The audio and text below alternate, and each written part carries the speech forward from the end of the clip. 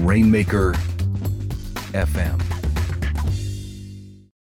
Copyblogger FM is brought to you by the all-new Studio Press sites, a turnkey solution that combines the ease of an all-in-one website builder with the flexible power of WordPress.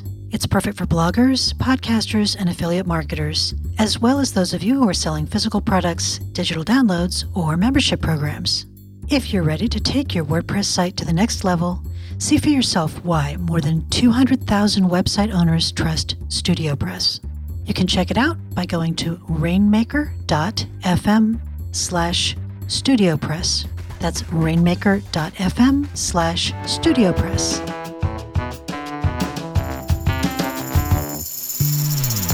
Hey there, it is so good to see you again. Welcome back to Copyblogger FM, the content marketing podcast.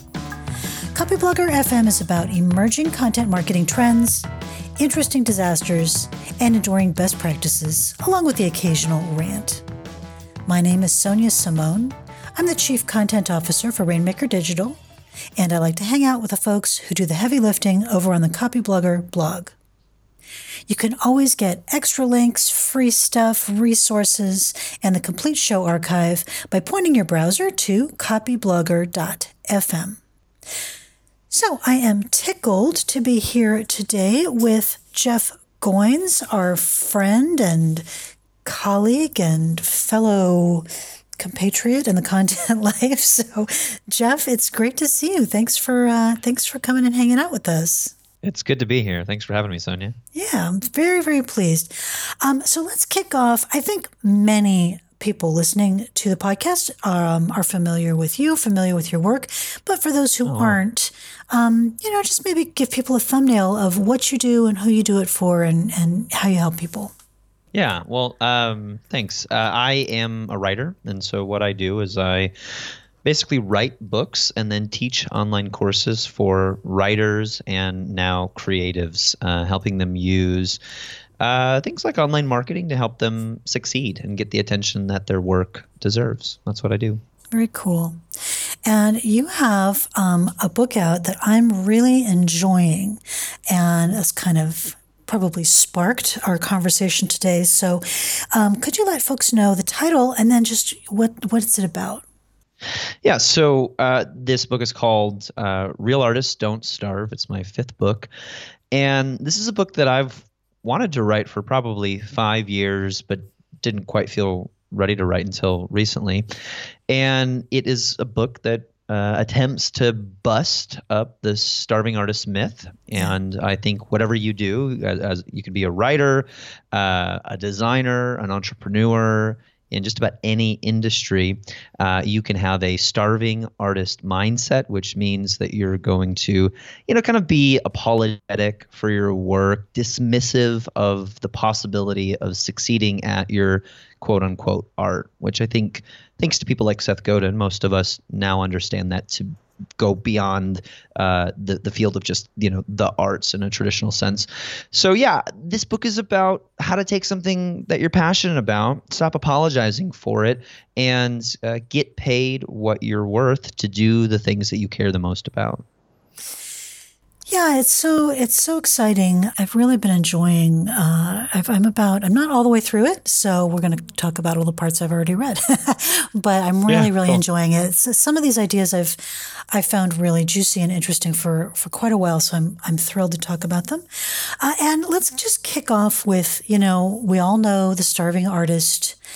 We all know what a starving artist is. We all know, especially those of us who might be writers or might be designers, graphic designers, or a lot of kinds of freelance professional.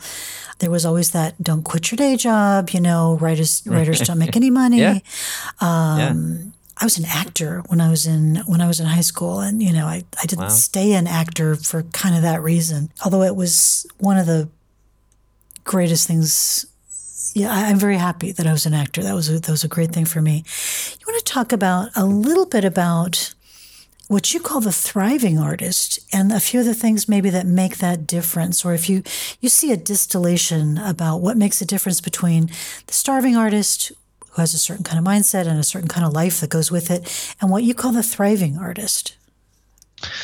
Yeah. So, like you, Sonia, I grew up doing a number of creative things, including acting and directing in high school and college. I was in a band for most of my youth, from 16 years on through young adulthood, and yeah, after college, I spent a year traveling with a music group, and same deal. I grew up hearing mostly well-intentioned advice from friends, family members, teachers saying, "Hey, this is great. Do this while you're young, because when you get older, there's not really a way to make a living as an artist unless you're like one of those really few lucky people." Yeah. And I feel like this is fairly conventional advice even today. And yet, over the past 5, 6 years, as a full-time writer, I've been able to realize my dream of writing for a living, which is something I wanted to do for a while and never really considered it a possibility. And then finally just made, honestly, in part due to things I was learning from Copy Blogger early on. I remember when, the first Internet Marketing for Smart People podcast came out. Yeah. Yeah. So, I was like, well, okay, I can use these things that they're talking about and apply it to my desire to be a writer, and made a go at it, and it worked. But I was always kind of curious, like, did I get lucky?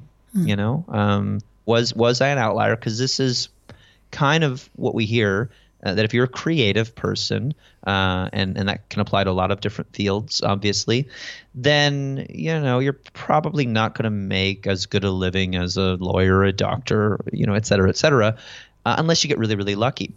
And yet, I kept running into people, particularly online, but also at conferences, who were finding ways to create art, whether that was music, writing, even creative entrepreneurship. And they were doing their thing, and they're killing it. And they weren't famous. They weren't rock stars. They weren't like, billionaires, but they were thriving. They were making a living off of their art, having fun, very happy, and, not living month to month, paycheck to paycheck. And so I wrote this book to tell that other side of the story of the thriving artist, which I now believe is and should be the norm for a creative person. And so the idea here in Real Artists Don't Starve is, today, with all of the opportunities that exist to help your creative work thrive, being a starving artist is a choice, not a necessary condition of doing your work. Yeah, and you spell out, and we'll give you guys some links, of course. If you pick up the book, you get the whole good package, but we'll also give you some links to some pointers, because there are some very specific differences in the way that you think.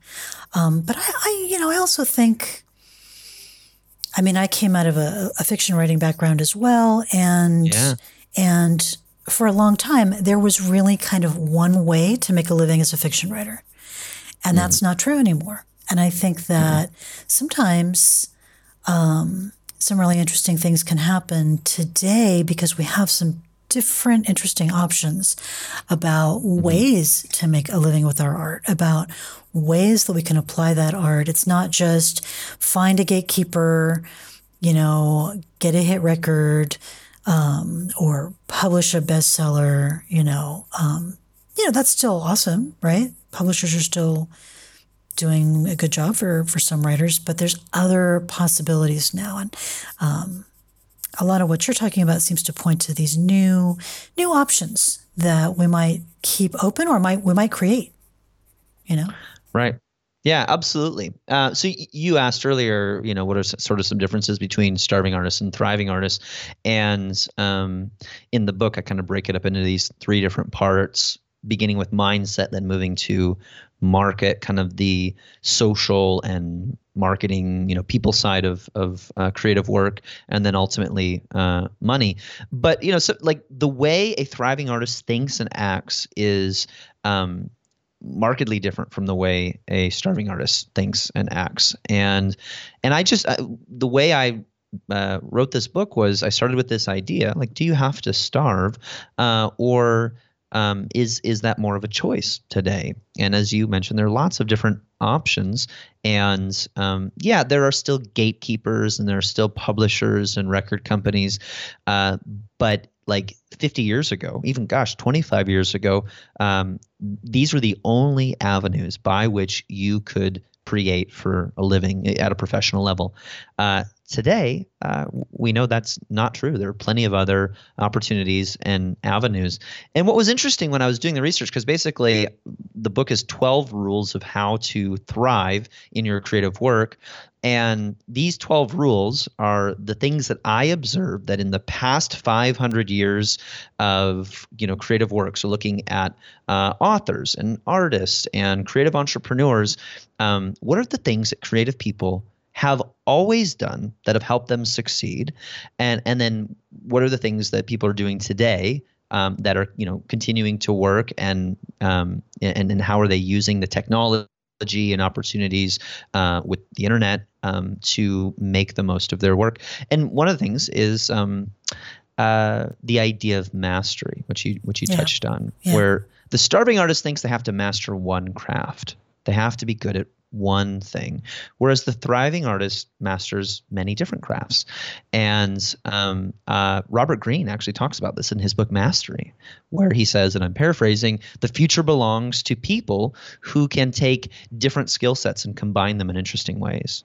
So, I mean, even here, his definition of mastery is not just one thing, but taking a few different uncommon or unlikely things and marrying them. And even the people in history that we think, they got a big break, say Michael Jackson, when you dig a little bit deeper, the source of their success is a little bit more nuanced. Like Michael Jackson, he sort of fulfills this rule of the portfolio, as I call it, where he's not just mastering one craft.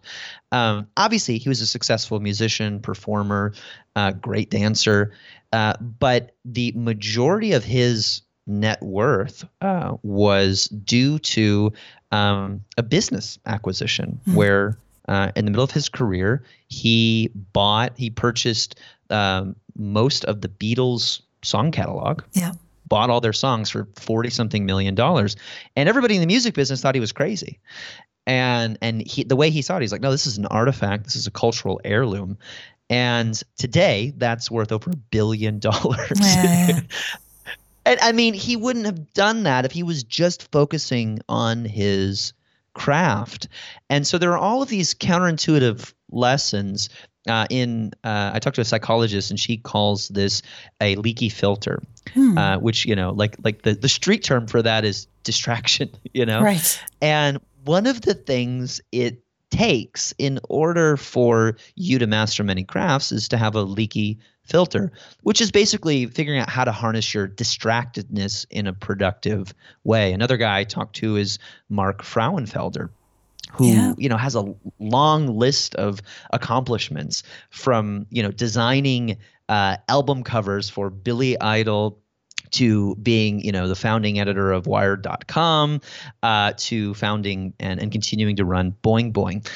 And I talked to him about this, and he basically said, for better or worse, like, I can't stay focused on one thing. And you look at a guy like that who's continuing to produce really interesting work in lots of different fields, and you go, well, maybe distraction isn't always a bad thing. And so, the book is full of ideas like this, where some of the things that we were told about what it takes to succeed as a creative, like just do one thing, are not true and not helpful and almost counterproductive in this age that we're living today.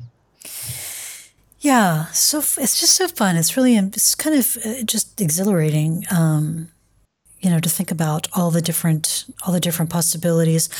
Something I really like and appreciate about your work, about this book, is you don't kind of sugarcoat or dance around the need for mastery, because I think a lot of what we see today that's trying to speak to, creative people who want to create their own destiny, if you will. There's a lot of, it's not really that hard, and right. It's going to be, you're going to be able to do it like fast enough to be able to pay your mortgage right now, and it's just there's so much foolishness, and I appreciate people who say, yeah, you know what? Mastery takes, like, you got to do the work. There's not some magical way to get around. Now, what doing the work looks like might look really different than what you thought it did. So maybe you're not going to go to art school, if you want to be a painter.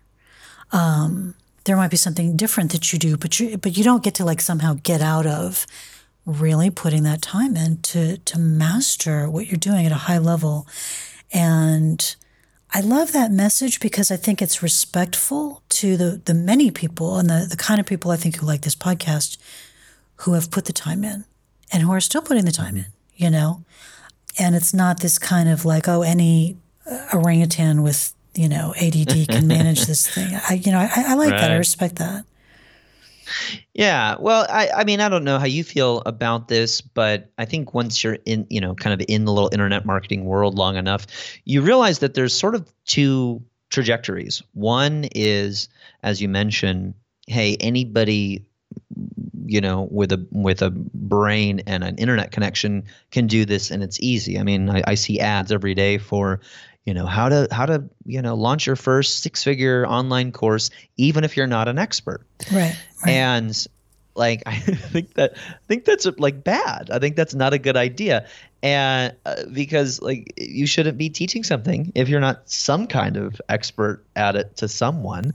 And I get it. Like I understand. On the other hand, I'm not interested in the whole elitist mentality, good old boys club, where if you're not in the in crowd, if you're not part of, our secret society, then you're just not going to do it. But I think the danger is some of this stuff actually works for a while, right? And so like you could like do these 7 hacks and make a bunch of money online selling air, and it works for a while. But I personally don't find that fulfilling.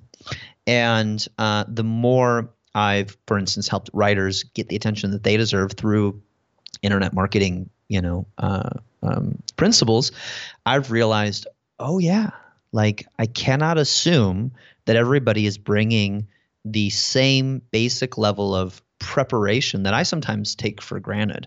And so I'm really passionate about helping people who are doing good work and have been doing good work for a long time get the attention and compensation that their work deserves. Because I think we both know that just because you're great at something doesn't necessarily mean that people will immediately notice it. And just because people are noticing what you're doing doesn't necessarily mean that you're great at it. But when you combine those, greatness and how to get your work noticed by, in many ways putting it in the right places where it can be found, then you've got, I think, a really good formula for sustainable success. Yeah. There's so many pieces to it. So much. One of which is just being willing to do it. I mean, one of your principles is just that starving artists, they hate money, right? Anybody who makes money has to have sold out and done something unprincipled. Has to be producing not very good work for dumbos, because that's the only way that anybody can make money.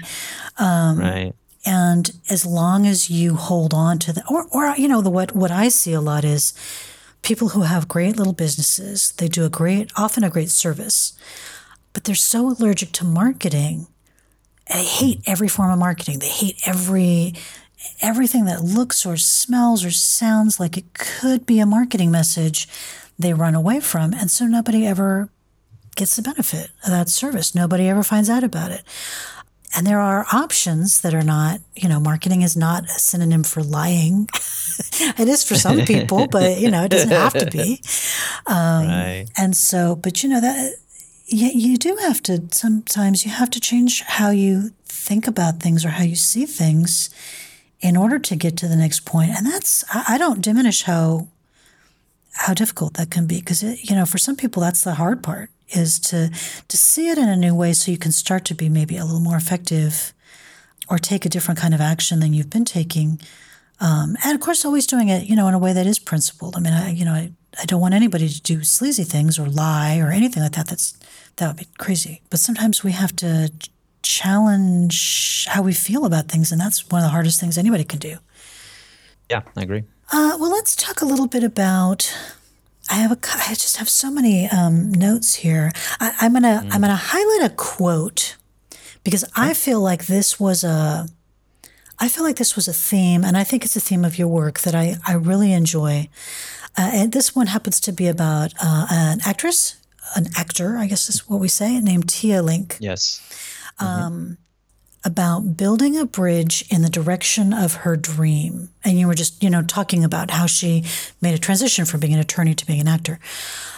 But that sentence I highlighted and then I wrote it down in my notebook because I think that's a lot of the work, is to build the bridge, not leap and the net will appear, which is one of my least favorite sentences Agreed. ever. My rephrase is leap and the floor will appear. I have seen bad things happen.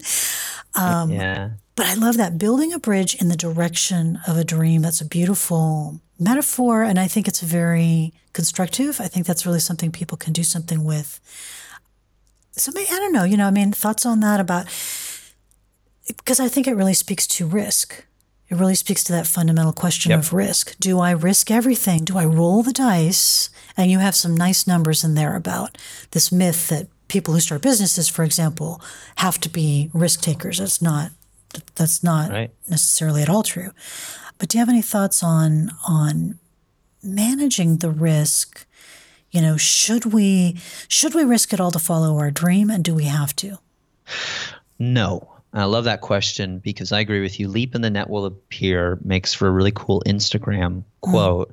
But it is intellectually dishonest because we all know that sometimes we fail. Yeah. And, go big or go home. There's all these sort of survival stories of people, particularly in business, who basically say, I bet the farm and it worked out. And what we don't hear about is, for the one person that succeeds, the 99 who didn't. And I just think generally it's a bad strategy. And I think that because for years I was listening to gurus essentially say this. And I learned in many cases that wasn't actually precisely what they were doing. They were taking risks, but they were taking smaller risks. And then one day, some big thing happened, but it was often after years and years of practice and slowly building momentum. But my life, in many ways, leading up to what I'm doing now, was basically, I would go big and then I'd go home. I felt the floor. Yeah. And in every aspect of life. In college, I wanted to ask this girl out. I was timid of girls. I had one girlfriend in high school, and then I went to college and I wanted to ask this girl out, and I delayed doing it for an entire year, procrastinated doing it. And finally, a couple of my friends said, dude, you gotta do it. You gotta go big or go home. And I said, well, maybe I'll just call her. They're like, no, man, do something big and audacious. And so I did what I think any self-respecting, college male with a guitar in the corner of his dorm room would do. I wrote this girl a song, and I spent a week composing it and memorizing the lyrics. And then one day I knock on her dorm room, and she opens the door, and there's a room full of people that are now staring at me because she was having a party. And I'm standing there with the guitar in the threshold deciding, should I play the song for her or not? And I decide I'm going to do it. I'm going to go for it. And for the next 90 seconds, I, play this show in the dorm room. And then the song ended with me asking her to the school dance. And I locked eyes with her, and she looked at me, and everybody looked at her. And then she said, I can't. And then something worse happened. I didn't go. I didn't leave. Oh dear. I don't know why. I don't know what was broken in my brain that day that I thought somehow it would be less awkward to play a song, get rejected, and join the party that I was not invited to than just playing the song, getting rejected, and leaving. But that's what I thought, and that's what I did. And I went and sat on a stool, and I knew some of these people. They were my friends, but I didn't know her very well. And I just kind of tried to mingle in the crowd. And after 10 unbearably awkward minutes where people are looking at me kind of askew and going, what are you doing here? And me kind of playing it off like it's no big deal. Like I do this, every day. And this is just another stop on my college dormitory rejection tour. I finally get up and excuse myself and leave.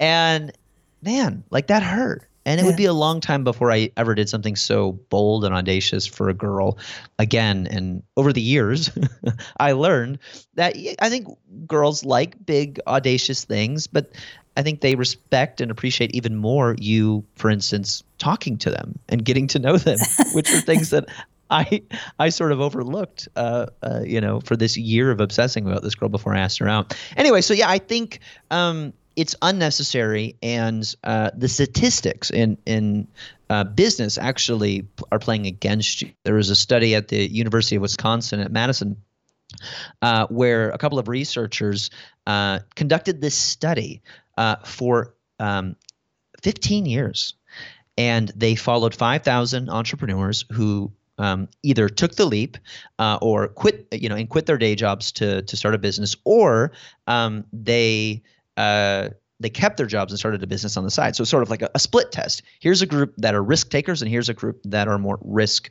averse, but they both start businesses, and they looked at the success of these businesses over the course of 15 years. And it turns out that the risk takers who quit their jobs were much more likely, 33% more likely to fail than the ones who didn't. And this is precisely what Tia does. And so many other people that I talk to. I think most successful people who have thriving creative businesses, this is what they've done. This is what I did. I kept waiting for some big break where I could bet the farm, and I realized, oh, this is just work. And if I have a dream, I have to get up every day and not take a leap, but build a bridge. Slowly do something that over time creates a massive amount of momentum that once it's built is really, really hard to slow down. Another story in the book is about how John Grisham got started as a writer. Yeah. He didn't start with some big idea. I want to be a novelist. I'm going to be, like one of the best-selling writers of my time. Instead, he's also a lawyer, and he's a new dad, which means very busy person. And he just has this idea that maybe he could write something. And the first step is not to quit his job. It's not to tell his wife that he's going to go become a novelist. His first job is to sort of test that idea. And so what he does is he goes to the office a little bit early every day and writes one page. And he does this for 2 years before he finishes his first novel. And then he sells it to a small publisher. It doesn't do very well, but that was so much fun. And he realizes, hey, I can do this. So he starts the next novel, still practicing law, still raising kids, still being a dad and a husband and honoring all of his other responsibilities, and just slowly building this dream on the side, continuing to not make big bets, but lots of small bets on himself. Another thing that he does is he buys 1,000 copies of his own book and starts kind of marketing it himself. And then when the second book is done, he's able to, after 40 rejections, sell it to a major publisher. And then that book is The Firm and becomes a mega bestseller. And now he can go be a full-time novelist, 4 years in the making. And this, more often than not, is the way that we make a big dream succeed. Not all at once, not overnight, but just this slow and steady progression towards an idea, towards something that you want to create. It takes time, and it's different for everybody. Yeah. But I find so many people have some big dream, and they think the first step is for them to go quit their jobs. Right. Right. I want to write. I want to start a business. I want to be an entrepreneur. I just answered this question on Facebook the other day where somebody said, hey, can you help me write a letter to my family so that they can give me a trust fund so that I can go be a full-time musician? And the caveat to this was because an hour a day is just not enough for me. Right. And I was like, no, I can't help you with that. Don't have any experience with trust funds. Don't quite like or rich relatives. I don't have a fake answer for this. Like, here's how to write a letter, to get your trust fund. Nope, don't know how that works. But what I would implore you to consider is that an hour right now needs to be enough. right? If you're banking your success on the hope that if you have more time, you'll be able to do a better job, that's a big gamble. And an hour is a long time. Most of my friends and people that I know that are very successful in lots of different fields, this is how they started their thing. 30 to 60 minutes a day on the side, early mornings, late nights, and then you just kind of grab whatever little time that you have, and you just kind of keep drip by drip putting the work in, and it adds up. And this is how you typically get to where you want to go, not by betting big, going big, but by building a bridge, as I say. Yeah, yeah. Really cool. All right. Well, there's a lot to this book, and you guys should just go read the book. So that's what I'm gonna close this on, just because there's so many ideas. But it is very rich, and I think it gives a necessary corrective to a lot of our myths. I think particularly myths in the U.S., where we have ideas about what success looks like, and they're a little bit fictional. So yeah, I mean, it's like there's another side of the story, and and I feel like you're right. I mean, particularly in the U.S., particularly in North America and Western culture, it's driven by a lot of media. It's just kind of the story of the rock star who risked everything and had some big break, and it was all about hard work and luck. And there's a whole other side of the story of people who are thriving in their art, who are doing things that don't necessarily look super exciting or sexy, but they're thriving in their work and they've got sustainable success. And that whole other side of the story, which is like, you're going to have to starve for this unless you're one of the lucky ones. I just see all these bodies, like all this carnage of people that believed this myth, and now they're left feeling disillusioned. The reason I wrote this book is to say you can thrive off of your creative work, and here's a way to do it that maybe you haven't heard of. Yeah, really cool. Beautiful. Well, thank you. This has just been, it's such a fun topic. We could totally just sit down over some very tall caffeinated beverages and talk about this for a very long time. But pick up the book, Real Artists Don't Starve. Any particular way that's helpful to you for people to do that, or just run into their local bookstore, or what's the best way for people to find it? All the ways, wherever you want to pick it up is totally fine. It's available on Audible, Amazon, Barnes & Noble, iTunes, you name it.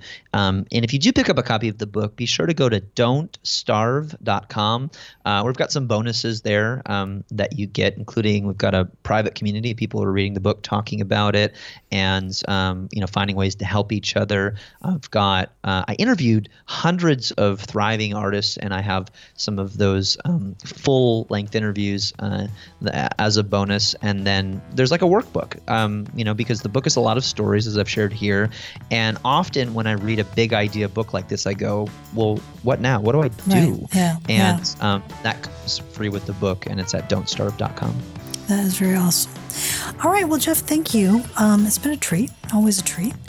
And thank you guys. If any of these ideas resonate, do go check it out. I think you're really going to appreciate it. So, Jeff, thank you. Good talking to you today. Thank you, Sonia. It's my pleasure.